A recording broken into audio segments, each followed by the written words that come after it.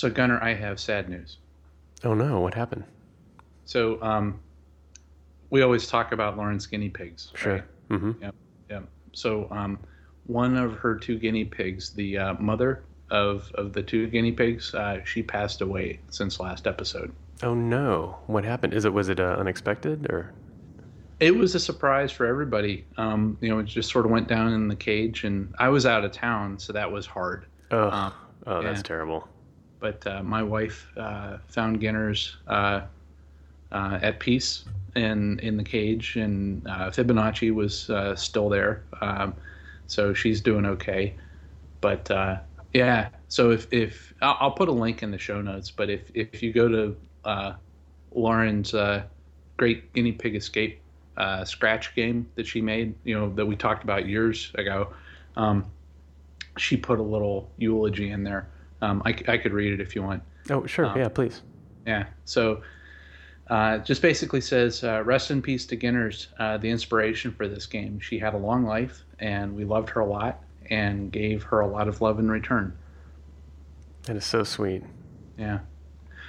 But yeah, so I think what I'm going to do is I'm going to dedicate this episode to her memory and make sure that everybody listening to this episode has the same level of joy that she's brought to Lauren and the rest of our family. Very well said. Very well said. Excellent. So how are you doing? I'm good. I'm good. My lovely and talented wife shattered her Moto X recently.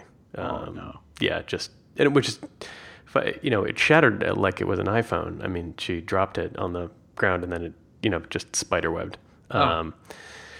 Apparently there was a brief window in which Motorola was willing to do the right thing and they would replace your screen for free for nothing. But apparently that policy is no longer in place. So we had an old iPhone 4 lying around, and she had been talking about how much she hated the Moto X camera and how much she liked the iPhone camera. So we're like, okay, well, let's switch it out. So we switched it out, and she gets home from the AT&T store, and the first thing out of her mouth is, "I hate this thing. It's stupid. It's clunky, and it wants my Apple password for everything." Which is, Wow. yeah. So and she's like an Apple. I want to say zealot, but she's enthusiastic about the Apple Fangirl. product. She's a fangirl, I would say that. Yeah. And so it was interesting to see that living with Android for a little while actually turned her, which is not something I had expected. I expected her to kind of eagerly return to the warm embrace of the Apple ecosystem, but no, she's now frustrated about it. She hates iOS 7 and iOS 8. She thinks she doesn't like the interface. She genuinely enjoys Android more. So now we're on a hunt for an Android phone that has a decent camera. Wow. Yeah. Yeah. Anyway, how about you? What else is? Sorry to hear about Ginners, but what is? Oh, you had your RHCE exam, right?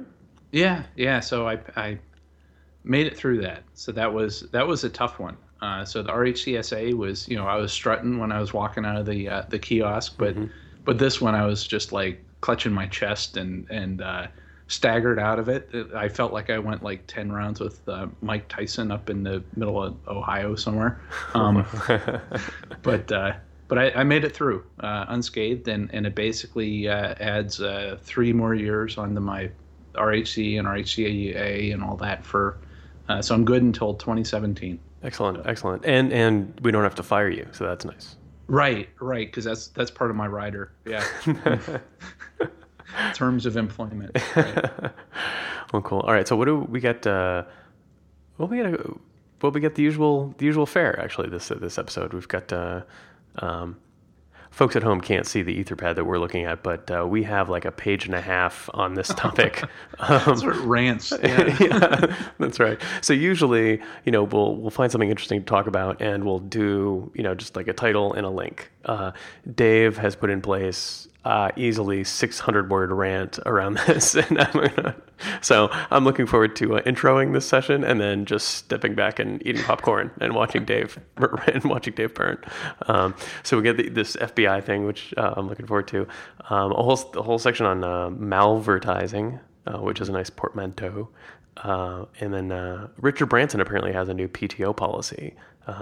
which is intriguing. So, Dave, if folks want to read the full rant, the unexpurgated rant, can they go to our website where we have that transcribed? Yeah. So, well, I don't know if it'll be transcribed, but we'll have links.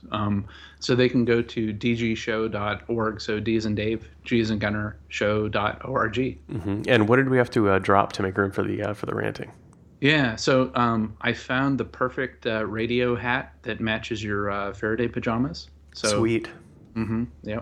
And then for your basement bunker, a zombie safe zone map that you can hang up. There's one for Austin.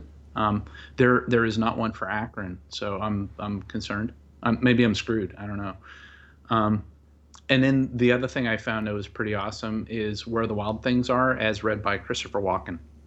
It's amazing, by the way. I watched it last night, and I have plans to play it on the projector on the big screen and have Soren watch it and then record his response. Yeah, it's really wonderful. Nice. Right, cool. We got to get Christopher Walken to do Goodnight Dune. Yeah. Oh, nice. Yeah, That would be a great idea. Okay, so what do we got in follow up? What's in the FU? Yeah, so the FU. So I got a note. Lauren and I did actually from Ken Burns. Remember when Lauren interviewed him? He's the entrepreneur that does tiny circuits, like the little teeny tiny Arduinos in Akron. Yeah. And he just told me that they just came out with a new product called Tiny Screen. So imagine it's about the size of like a digital watch sort of screen, and it snaps right onto a Tiny Circuits Arduino, and you could do all kind of things with it, like make like you could actually make your own smartwatch using open source and everything, and it has buttons on the sides of it and stuff like that. And he's doing a Kickstarter for it. I think it's still going, but he was fully funded in 8 hours. Wow. Yeah, no wonder. What a fun component. That sounds great. Yeah. So it's pretty cool. So I'll put a link in there if people want to check it out, and you could do little medallions or whatever for necklaces for your wife for Christmas, a smart medallion, or do your own open source smartwatch. You got a lot of options there. Yeah, no, that's right. I could actually. It sounds like I could sew them into my Faraday pajamas, so I can kind of communicate radiation levels. Like measure ambient chemtrails and display the results on the. Oh, that's okay. No, you could just broadcast it right into your brain too. Yeah. No, I like that. They're excellent. And then you remember we talked about Keurig, K-Cups. Yeah, the K-Cups, the kings of Venderlocken in the coffee industry. So apparently, this is not the only evil thing that they do.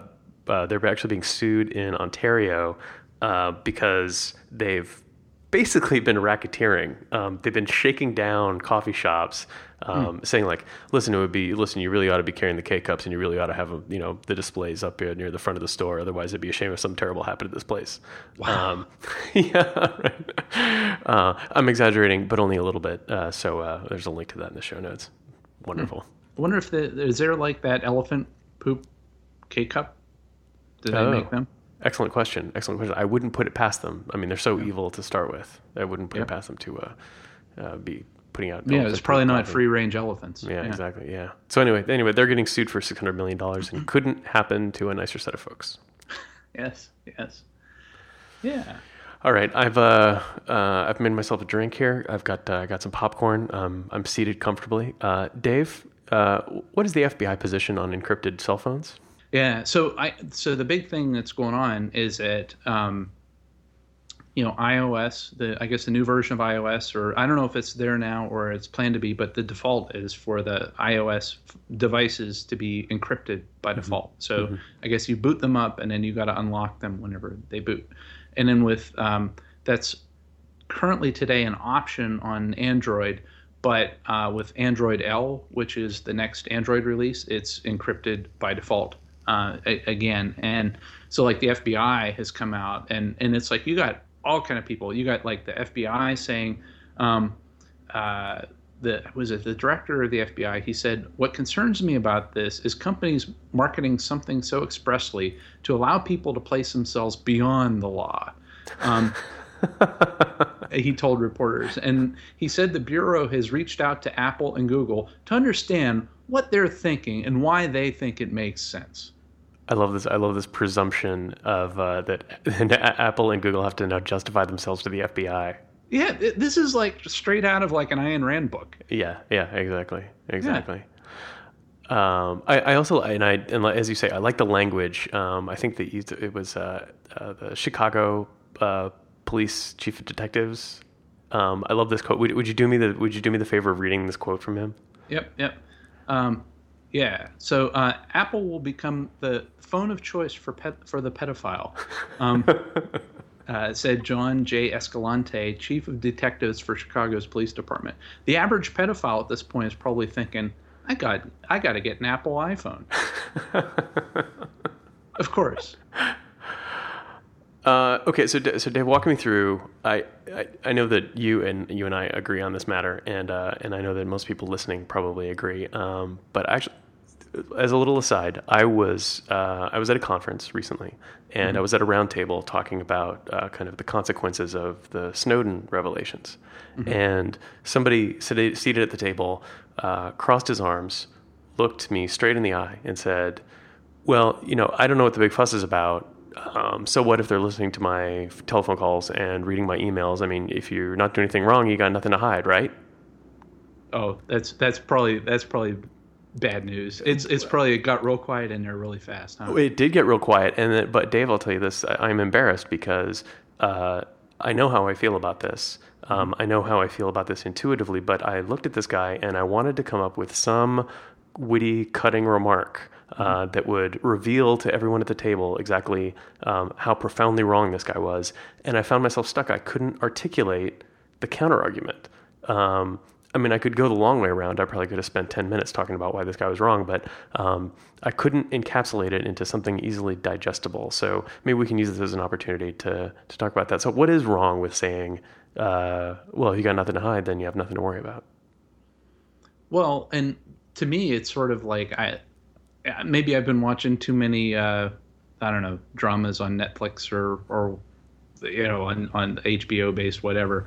But to me, it's like if somebody wants to get you for a crime, if they have enough information on you, they could probably piece something together to come up with something that they can get you for.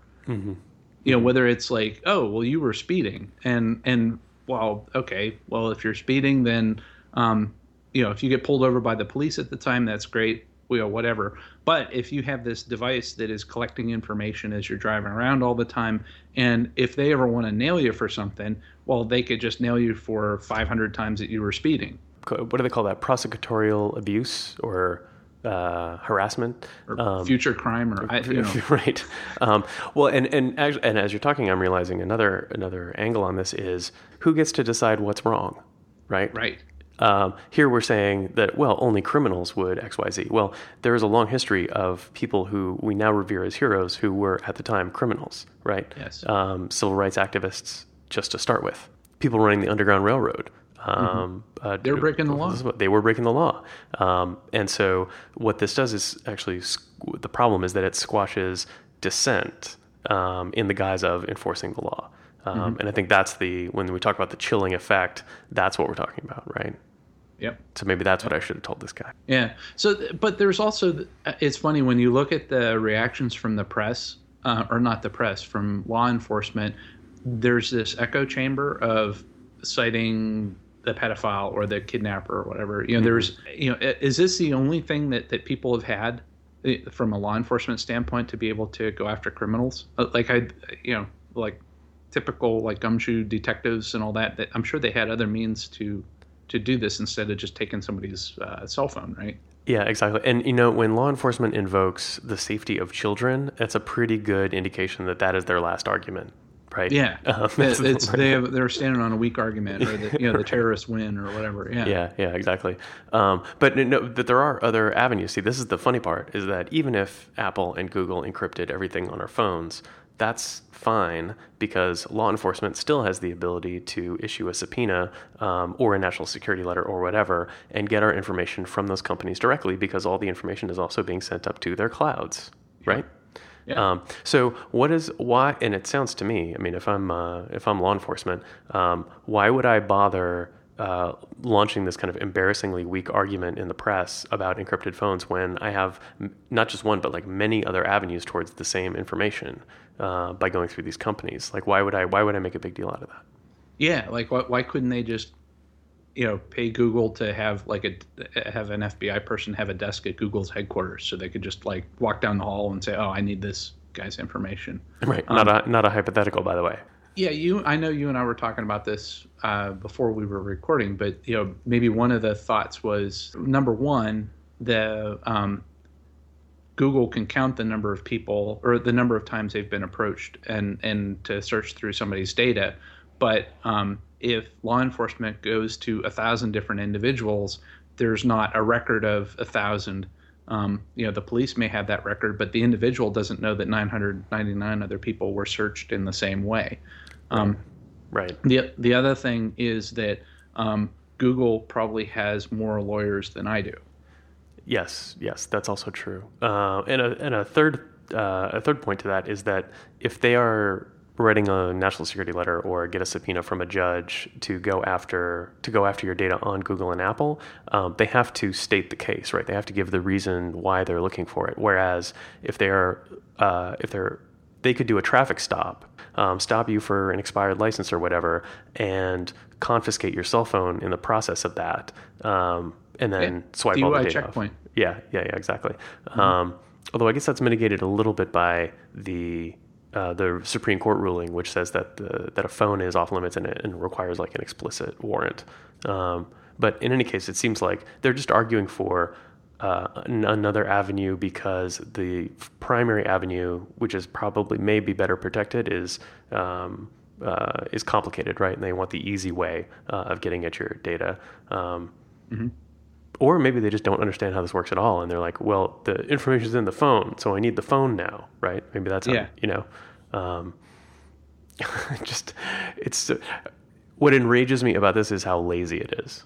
Mm-hmm. Yeah. Right? Just as in order to accomplish the objectives they've stated, they have a dozen other methods. And objecting to the idea of anyone using encryption actually goes back pretty far in the history of certainly of the FBI, right? Remember, Dave, do you remember the Clipper chip? Yes. Yeah, that was what Al Gore back in the day, and he was pushing that, where it's like, oh, this is great. We could have this chip, and the government could have a back door to it, and it would be awesome. Yes, yeah, and the government promises never to use the back door unless the court says it's okay. Yeah, and that would sell like crazy in like China and Russia, and anybody wanting to do business overseas. It's like only the U.S. government will have the key to get in, and it's like, yeah, that's right. And then there's this whole topic is really fascinating because there's stuff like you can't be compelled to produce your password, if I remember right, to decrypt something because of the Fifth Amendment. Yes. So you are unable to incriminate yourself. But the Clipper chip actually gets kind of the heart of this thing, at least for me, which is there is no grand bargain right now between a citizen's right to privacy or right to their own information and the government's legitimate need to collect evidence. Mm-hmm. And there's never been the introduction of encryption makes that way more complicated than it's been in the past, right? Because it's not just a matter of like cracking open a safe. Interesting, really interesting. Yeah, and in the meantime, it's like, my laptop that we're recording this on, I'm doing full disk encryption on it. Mm-hmm. Yeah, no, that's the other thing too, right? Yeah, me too. All of my devices are encrypted, right? I don't know what's magical about this phone, right? And by the way, the people that the FBI wants information from, they are not stupid. They have encrypted their phones. All we're talking about here is changing the default, right? It's not like you were unable to encrypt your phone in the past. Yeah. Crazy. Well, yeah, and I think it's for the non-tech savvy or the stupid criminal or whatever, know. Yeah. Before you know it, they're going to start cavity searching your pigeons. Exactly. I heard about these poor Chinese pigeons. Yeah. Actually, I should say these poor Chinese security agents who had to do the body searches on the 10,000 pigeons. Yeah, I don't know who has the worst end of the bargain. Right now. Yeah. Well, what was the backstory? Why were they searching? Why did they have to search 10,000 pigeons? Yeah, so I think it's like the 65th anniversary of the People's Republic of China, or some anniversary that's coming up, and the Chinese wanted to, I guess, in Tiananmen Square, release 10,000 pigeons, but before they just didn't want to get like any random 10,000 pigeons, with the fear of that's probably the first thing terrorists are going to think of, right? Sure, They could weaponize the pigeons, and so what they did was they got all 10,000 pigeons, and I think they took them to a mortuary or something, and just did like full cavity searches and everything, and took them off the no-fly list. If there's one thing the Chinese understand, it's scale. Yeah. Yeah, 10,000 pigeons. We've cracked it. We've cracked the code on doing body searches for 10,000 pigeons. Amazing. So, Dave, are you following the stuff in Hong Kong? Yeah, there's a couple things I noticed going on in there. And first thing I thought of you when I heard about this is FireChat. You know about that?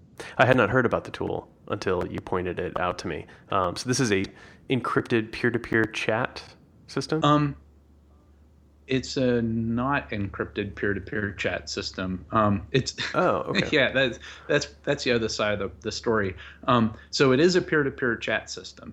So I believe what was happening was in with the protests going on in China with voting for having a democracy there. People were protesting the mainland Chinese government coming down on them and just putting in somebody in there without a full election.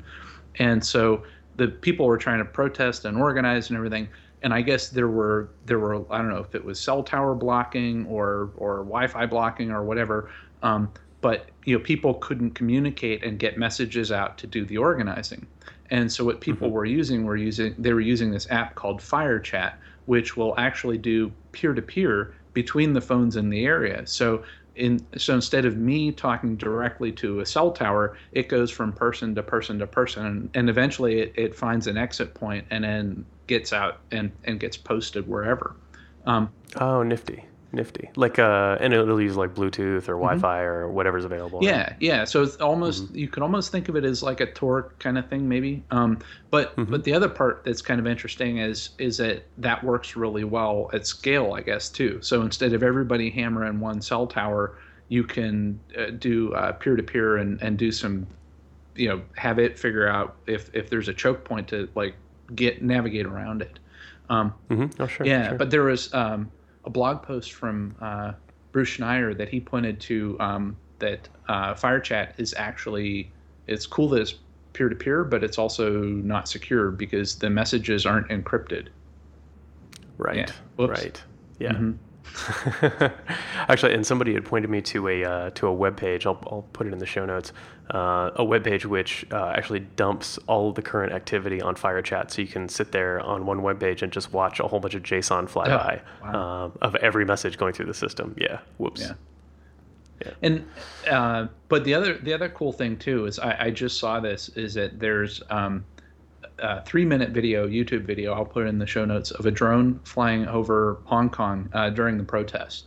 And so imagine, how congested Hong Kong is and everything, but there's like thousands of people, and it's like this drone is slowly flying over and people are waving to it and everything like that. And it's a pretty cool video.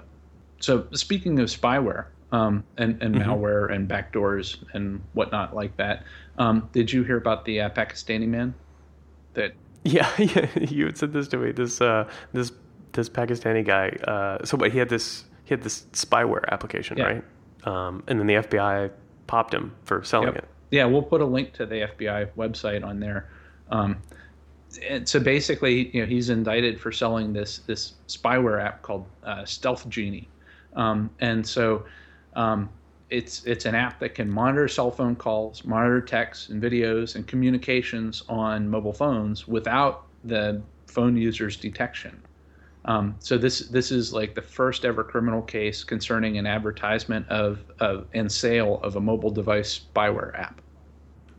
And so what made this illegal is that it was like explicitly for non-consensual monitoring, right? Yes. Is that's what makes it, because there's all kinds of apps which will let you like turn on the phone remotely and, do stuff, Yep. right?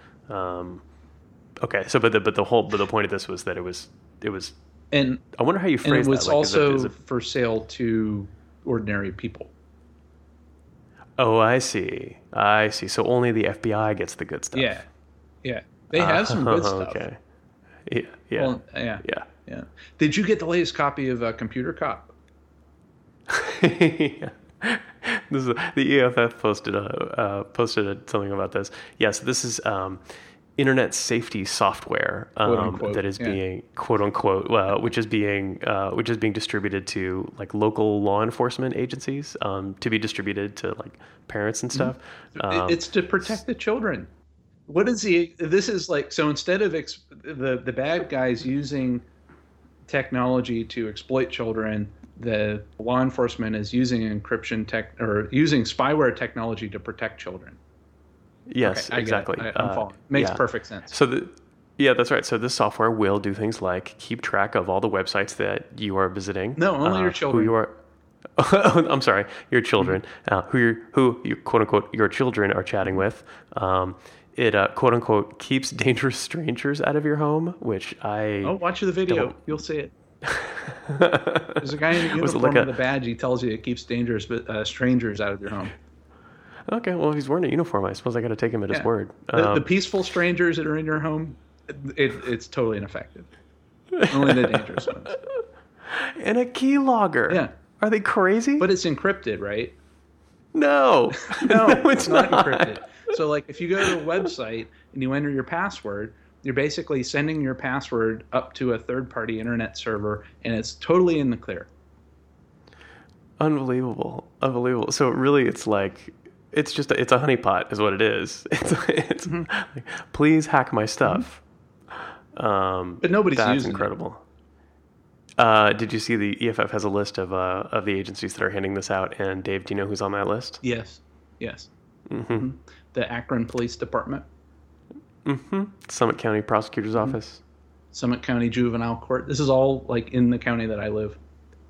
Yep. So, Dave, if you would like to install some spyware on some police-approved spyware on your machine, you have many venues. Yeah, you have many possible vendors. I have a copy for RHEL 7.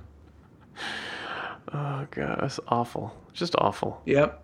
Yeah. So you can imagine, like we're partway through the Etherpad right now. Just like we're on a roll here.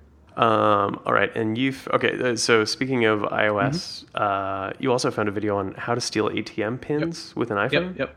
Yeah. So there's like how like you have your cell phone, you could snap this case on it, right? So when Ingrid drops it, it doesn't shatter, right?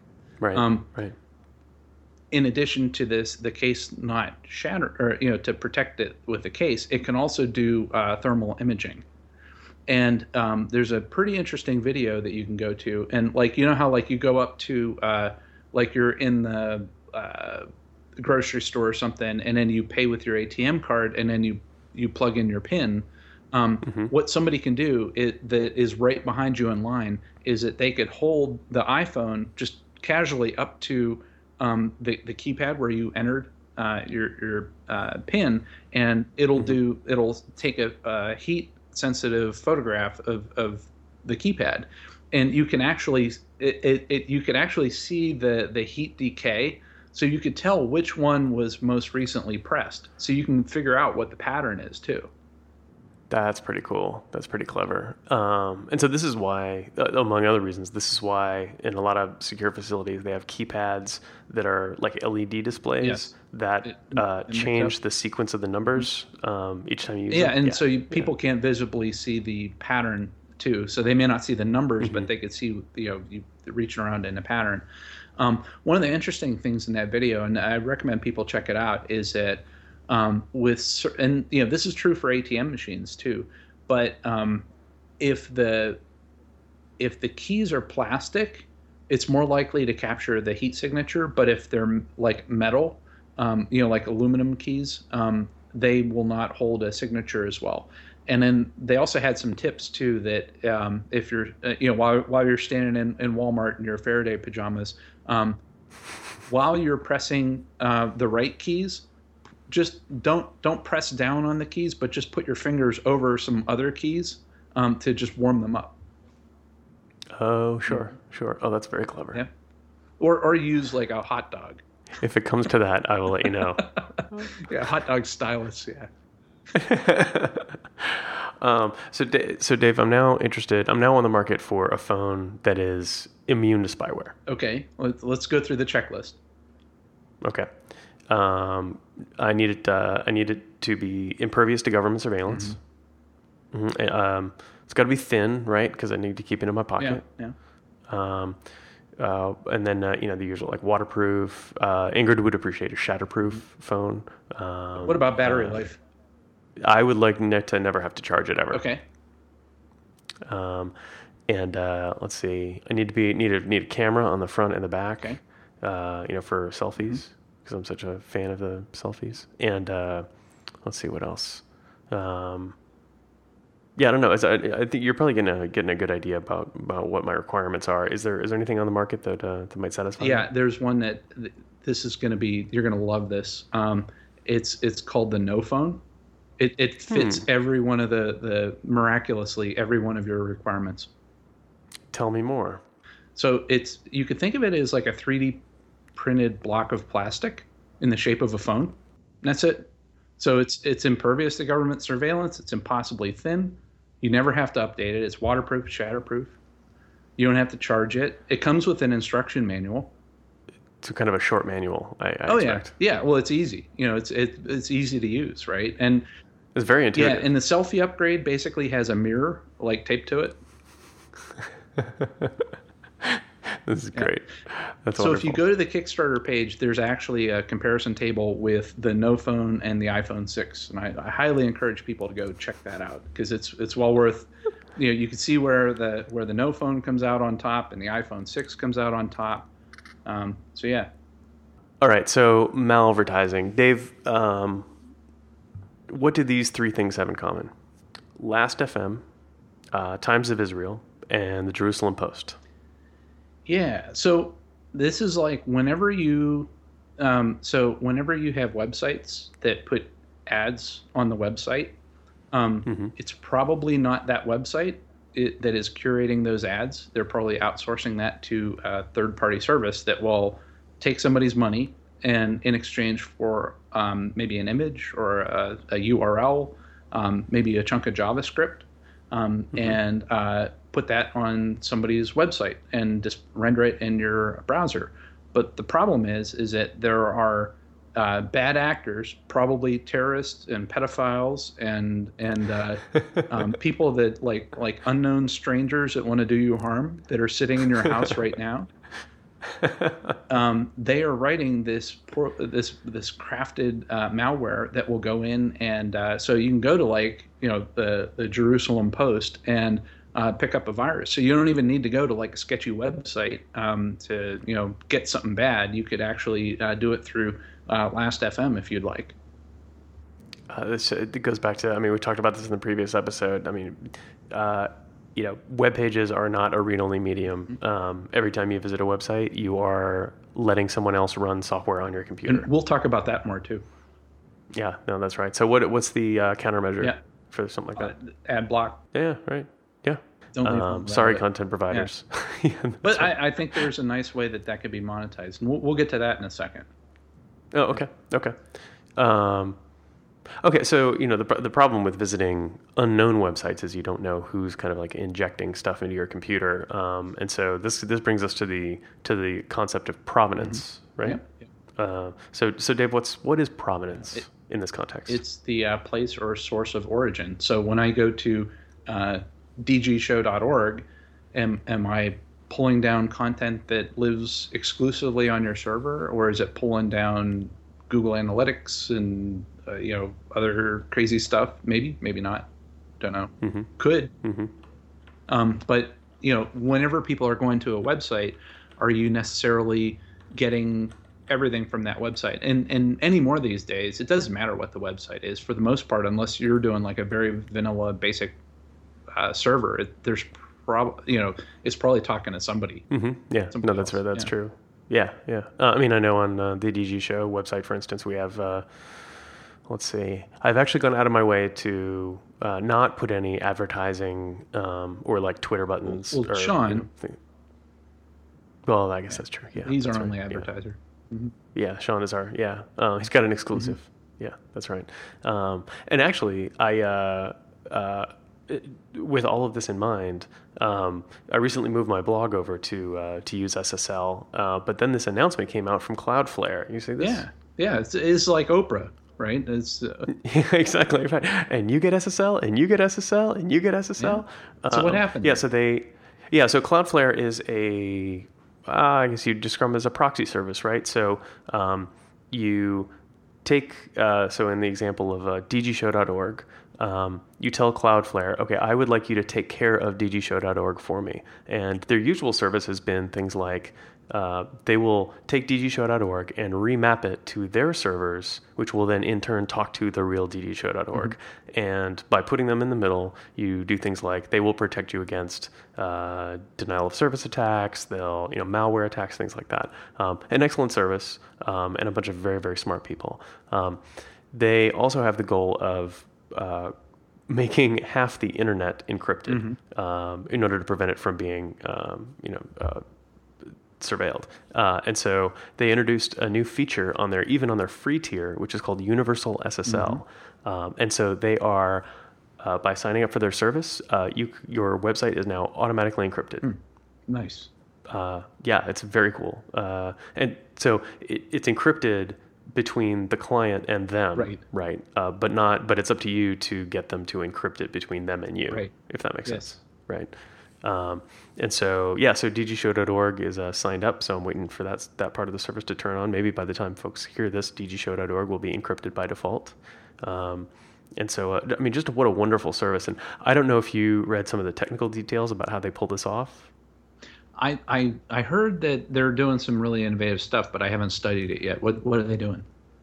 Yeah, so I encourage everybody to go read there's a whole series of blog posts about how they pulled this off technically, because if you think about it, they have, I think it's 2 million websites. So obviously it's impractical for them to cut 2 million fresh certificates, right, for all these providers. So instead what they do is they have a Cloudflare certificate that has 2 million alternative names in it. Wow.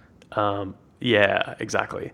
And so just an extraordinarily clever solution, and it's not just cleverly working with the existing certificate system. It's also all of the kind of hardware hacking they had to do. The fact that they're able to do this at all is totally dependent on the fact that you can now run certain encryption algorithms on the chip, on Intel chips, and which makes they did the math because people think that SSL encrypting websites is expensive from a server point of view, right? And for a long time that was true. What they demonstrated in their blog post is that it is basically free to encrypt a website. Computationally, it's basically free. Anyway, super exciting, really, really cool, and just a noble thing to have done. High five, Cloudflare. Yeah, nicely done. Well done. Yeah. So we were talking about run an ad block, right? And it's in many ways it's awesome, right? It declutters your life, but in some ways I feel guilty for a tenth of a second that I don't have blinking ads tormenting me, which are used to pay for the web content and the webs, and for the service and everything. Sure. Yeah, and it's the kind of thing that people would present it as, well, if you want to have this content, well, these people have to get paid, which is a fact, right? But sure. In the past, the only way to do it was through doing advertisements. And so there's some guys at MIT. They were actually doing a hackathon, and they figured out a way that, well, hey, instead of putting ads on people's websites, why don't we just if people go to a website, it'll just mine Bitcoin for while they're visiting the site. And once they leave the site, it stops mining the Bitcoin. Huh. Yeah. That's really interesting. Almost like it's almost like barter. Yeah. So if while you're there, it's you're just contributing some compute cycles, and probably while you're looking at a web page, you probably have some idle compute cores that are running, or that are idle, waiting to do some things. So, why not? I think that's totally fair, and I think that's a fair exchange for web content. I would love to see that happen. Yeah, absolutely. I mean, especially, I guess there's a matter of like consent, right? Making sure that you're not, stealing people's cycles to do this work. But no, that's a very clever way to solve the problem. That's great. Yeah. So this should be a hugely popular startup right now. Yeah, right? the government should be giving them a medal, right? Mm-hmm. Yeah. I suspect they didn't. Since we're talking about it, I suspect that's not the case. They gave them a subpoena. Yeah. Great. And thanks. Yeah. Thanks, government. So these guys were at MIT. So they're in Massachusetts writing this thing. And so I guess while they're in Massachusetts writing this thing, and it didn't even go into production. It was just like prototype code that they did at a hackathon. The New Jersey Division of Consumer Affairs, that it's like, I guess these MIT guys in Massachusetts broke the law in New Jersey. Okay. How did they do that? Yeah. So and this is the other part of it is it seems like they were, I guess if they had it up and somebody from New Jersey, and this is my interpretation, if somebody from New Jersey might have looked at that website, well, that's where they would have broken the law. And so they're like subpoenaing, the MIT students for the source code and all the logs, and they want to know, how many Bitcoins did you mine during this thing, and all that. And so the EFF is actually representing them to saying that it's unconstitutional for the state of New Jersey to target a Massachusetts resident. And that the authorities don't have jurisdiction over them. Which, again, this is kind of interesting going back to that the Microsoft Ireland case to get a hold of those emails. Yeah, right. Well, and also, and also a little disappointing for me because getting it thrown out on jurisdictional grounds prevents the EFF from actually taking New Jersey to task for crappy laws and policy. Yes. Right. Yeah. I would love to see this hashed out in court and New Jersey humiliated by an angry judge. Yep. But instead, I guess they're going to argue that it's a no-op. Okay. Well. I can't. Yeah, that'll be interesting to see how that turns out. Yeah, but I can imagine how Google is Google today because of the smart way, the revolutionary way that they were able to put ads in places, and if you swap that ad model out with mining Bitcoin or doing some sort of computational thing, maybe it's high performance computing or you're splitting genomes or you're analyzing MRI scans or doing alien radio signal SETI research or whatever. I think that could be totally disruptive. I don't know. It could. I don't know if that something like that could totally disrupt, say, Google's business model from an ad standpoint, or if they would just totally embrace that with open arms and say how often do you just have the Gmail tab open in your browser, right? And yeah, or somebody like Netflix that is just I could have my if Netflix while I'm sitting there watching 3 hours of Netflix every night. My little Roku box has another core that's just mining Bitcoin for them. And you have everybody that is that's a user of Netflix is mining Bitcoin for them. Yeah, that is interesting. And what kind of disincentive would they have to do that? I mean, there's basically none, right? Your Roku box is idle almost all the time. You would never notice. Really interesting. Yeah. And so you could, and you think about those, with a lot of these, your cell phones and your tablets, they have GPUs in them, and you could do GPU, accelerated single instruction, multiple data, heavy duty math on GPUs. Mm-hmm. And you use the example of like searching for extraterrestrial life, or Pedophiles. or curing cancer or whatever. But chances are pretty good that this is going to be all about money, right? This is going to be about people making Bitcoin. All right, take me away. Give me let's move on to happier things. What's up with Lauren? Yeah. So she just had an interview published in Raspberry Pi today. Nice. Yeah, on her juggling rig that she had going. Very cool. Yep. That's wonderful. And so does she have a press agent now? Does she have like a business manager who you have to talk to first before you can talk to her? No, I don't know how she does this. It's just, it's and does good in school at the same time. Yeah.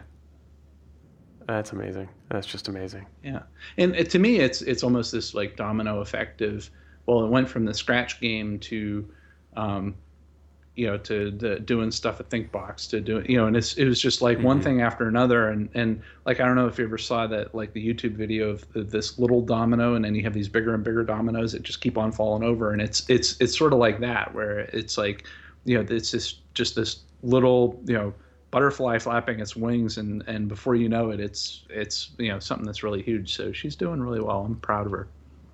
Oh, that's great. Yeah. That's great. I'll have some big news to report on next episode, I hope, but I don't want to jinx it by saying anything now.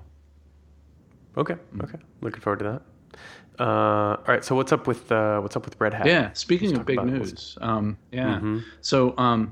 So we got the new version of Red Hat Storage 3.0 that came out. 3.0. Mm-hmm. Yep. And the thing that I think you and I really like about this is that it's not just Red Hat saying, here's software-defined storage, you figure out how to use it.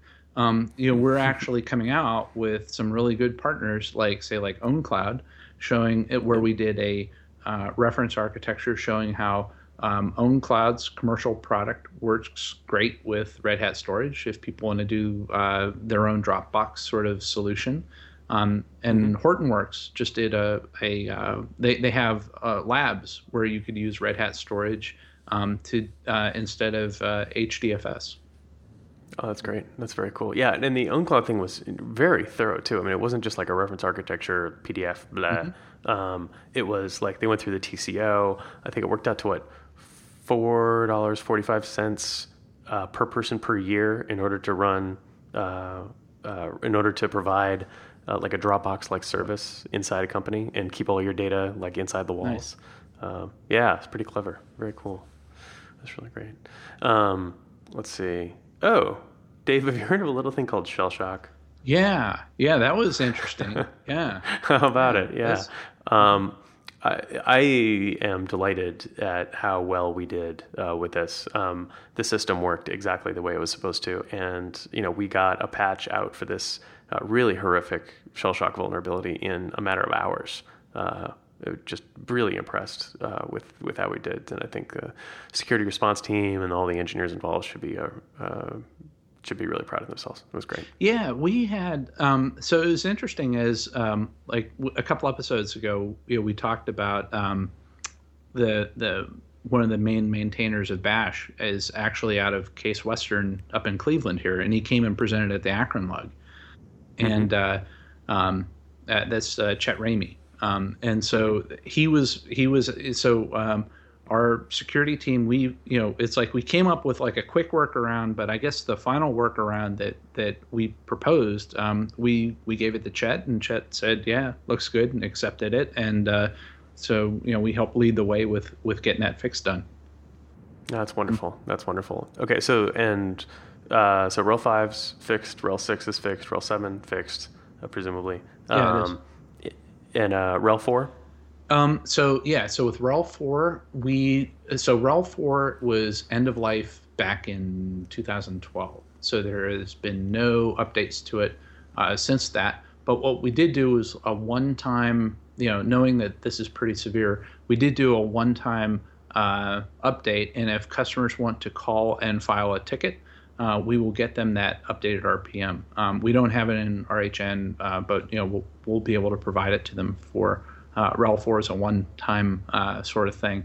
But one thing that people should take to heart, though, is if they have RHEL 4 systems, we actually do have a support offering for that called ELS, or Extended Lifecycle Support, which if anybody is running RHEL 4, they should be using that, because RHEL 4 is not getting any patches since 2012. CentOS 4 isn't getting patches since 2012. That's been totally retired, and there are over like 10 important or critical, well-known security vulnerabilities in OpenSSL, NSS, Bind that are where RHEL 4. If you're running, the last update was in 2012, you are wide open vulnerable. But if you have the ELS add-on subscription to RHEL 4, you can get all those updates. So that's the kind of thing. I fear that people are going to think that, I just patched for shell shock, so now I'm 100% secure now, and that's not the case. That was really nice of us. Yeah. Huh. Great. And we'll have links to like K-base articles and stuff in the show notes. Yep, absolutely. Sweet. Excellent. Congratulations to Sean Wells. Yes. Yeah, we're gonna waive his advertising fee in celebration for this week.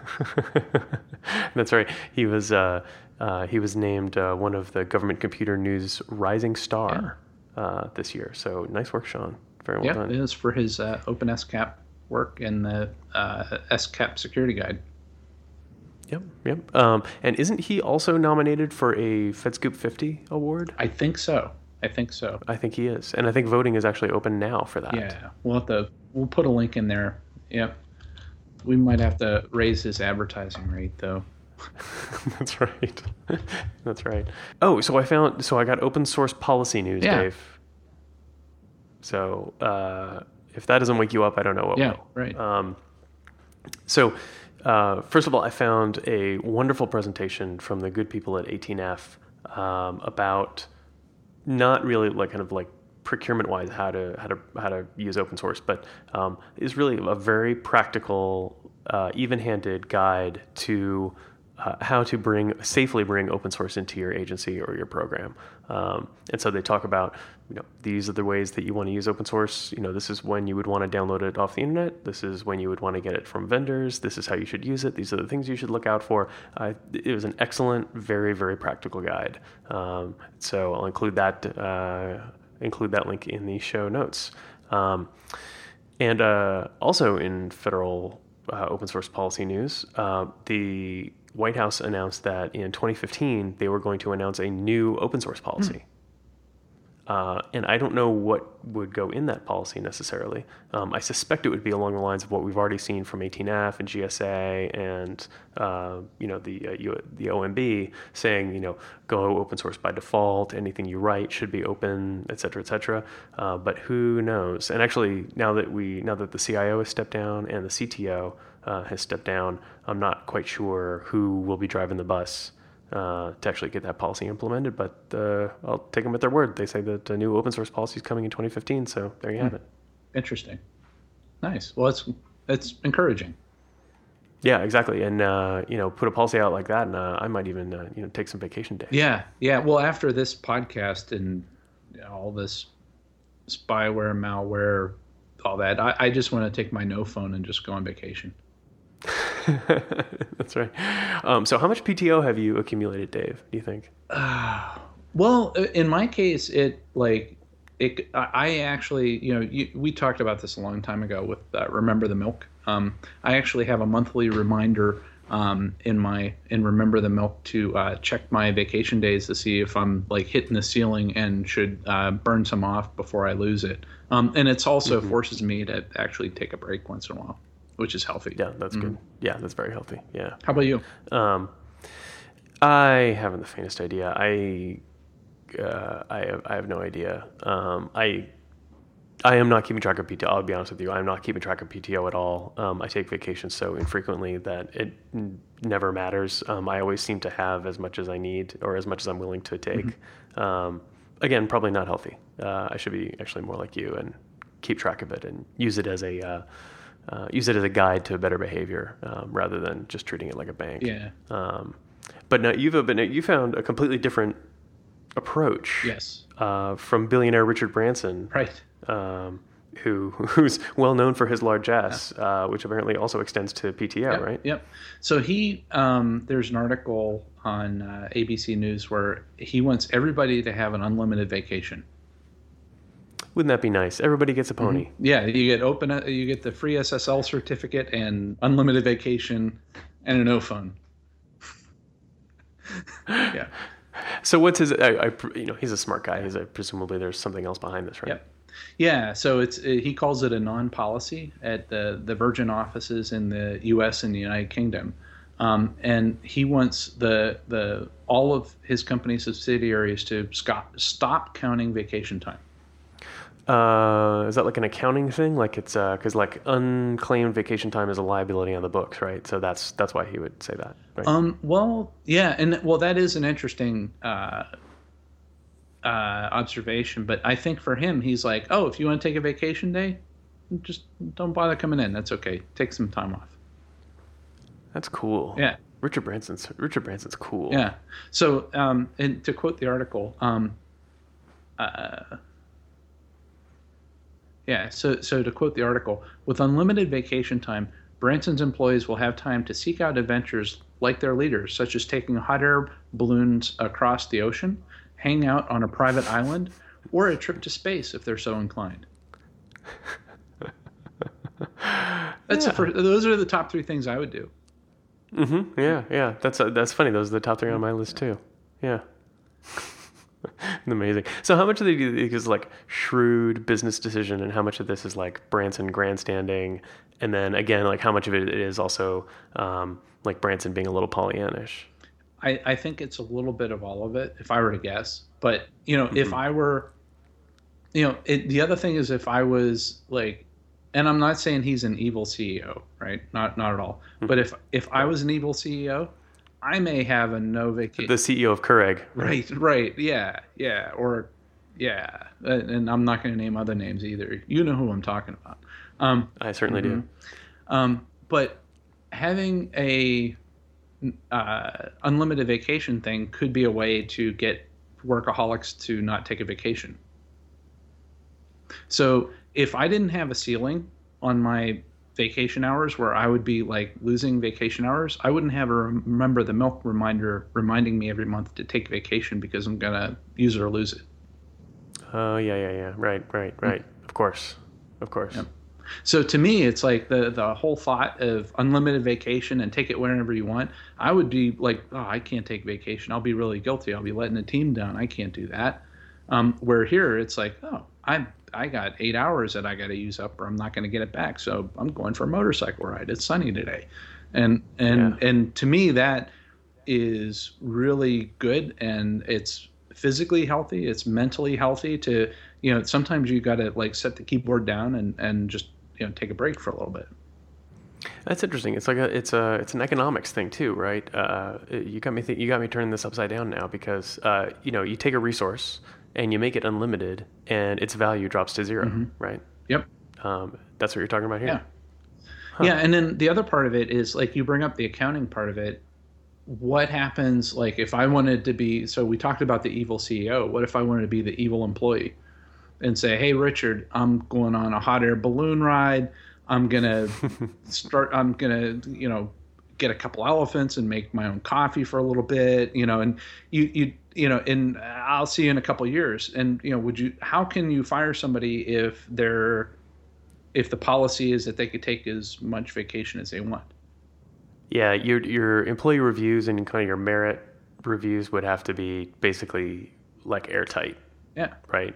You would need to be able to fire someone for poor performance. So like the U.S. government would not be able to have an unlimited PTO policy. Mm-hmm. Well, they're struggling with telework.